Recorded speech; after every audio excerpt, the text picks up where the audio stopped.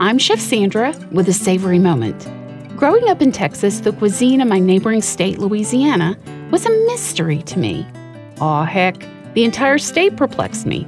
The Cajun accent sounded like a foreign language, and what was a Cajun anyways, or a Creole? From crawfish boils to boudin, this very unique state offers an amazingly flavorful mixture of dishes using centuries-old cooking techniques conferred by those who settled there from France, Portugal, Spain, Africa, and others.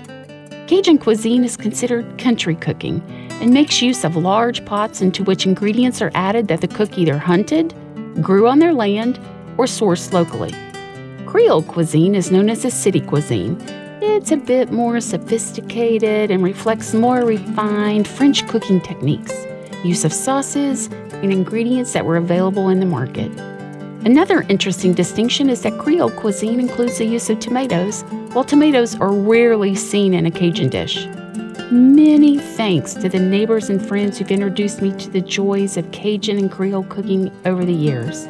So that brings me to shrimp Creole, a magical combination of tomatoes, spice, and shrimp. It's a beautiful and easy way to step into this delightful cuisine. And there's no need to buy special Creole seasoning. Every spice should be a staple in a well-stocked pantry. This lovely, traditional, and easy to make on a weeknight dish is spicy, but not the, my mouth is on fire, I need to reach for a glass of water kind. Instead, it exudes a toasty warmth, the kind that reaches deep to soothe and satisfy, and that is best experienced with friends and family.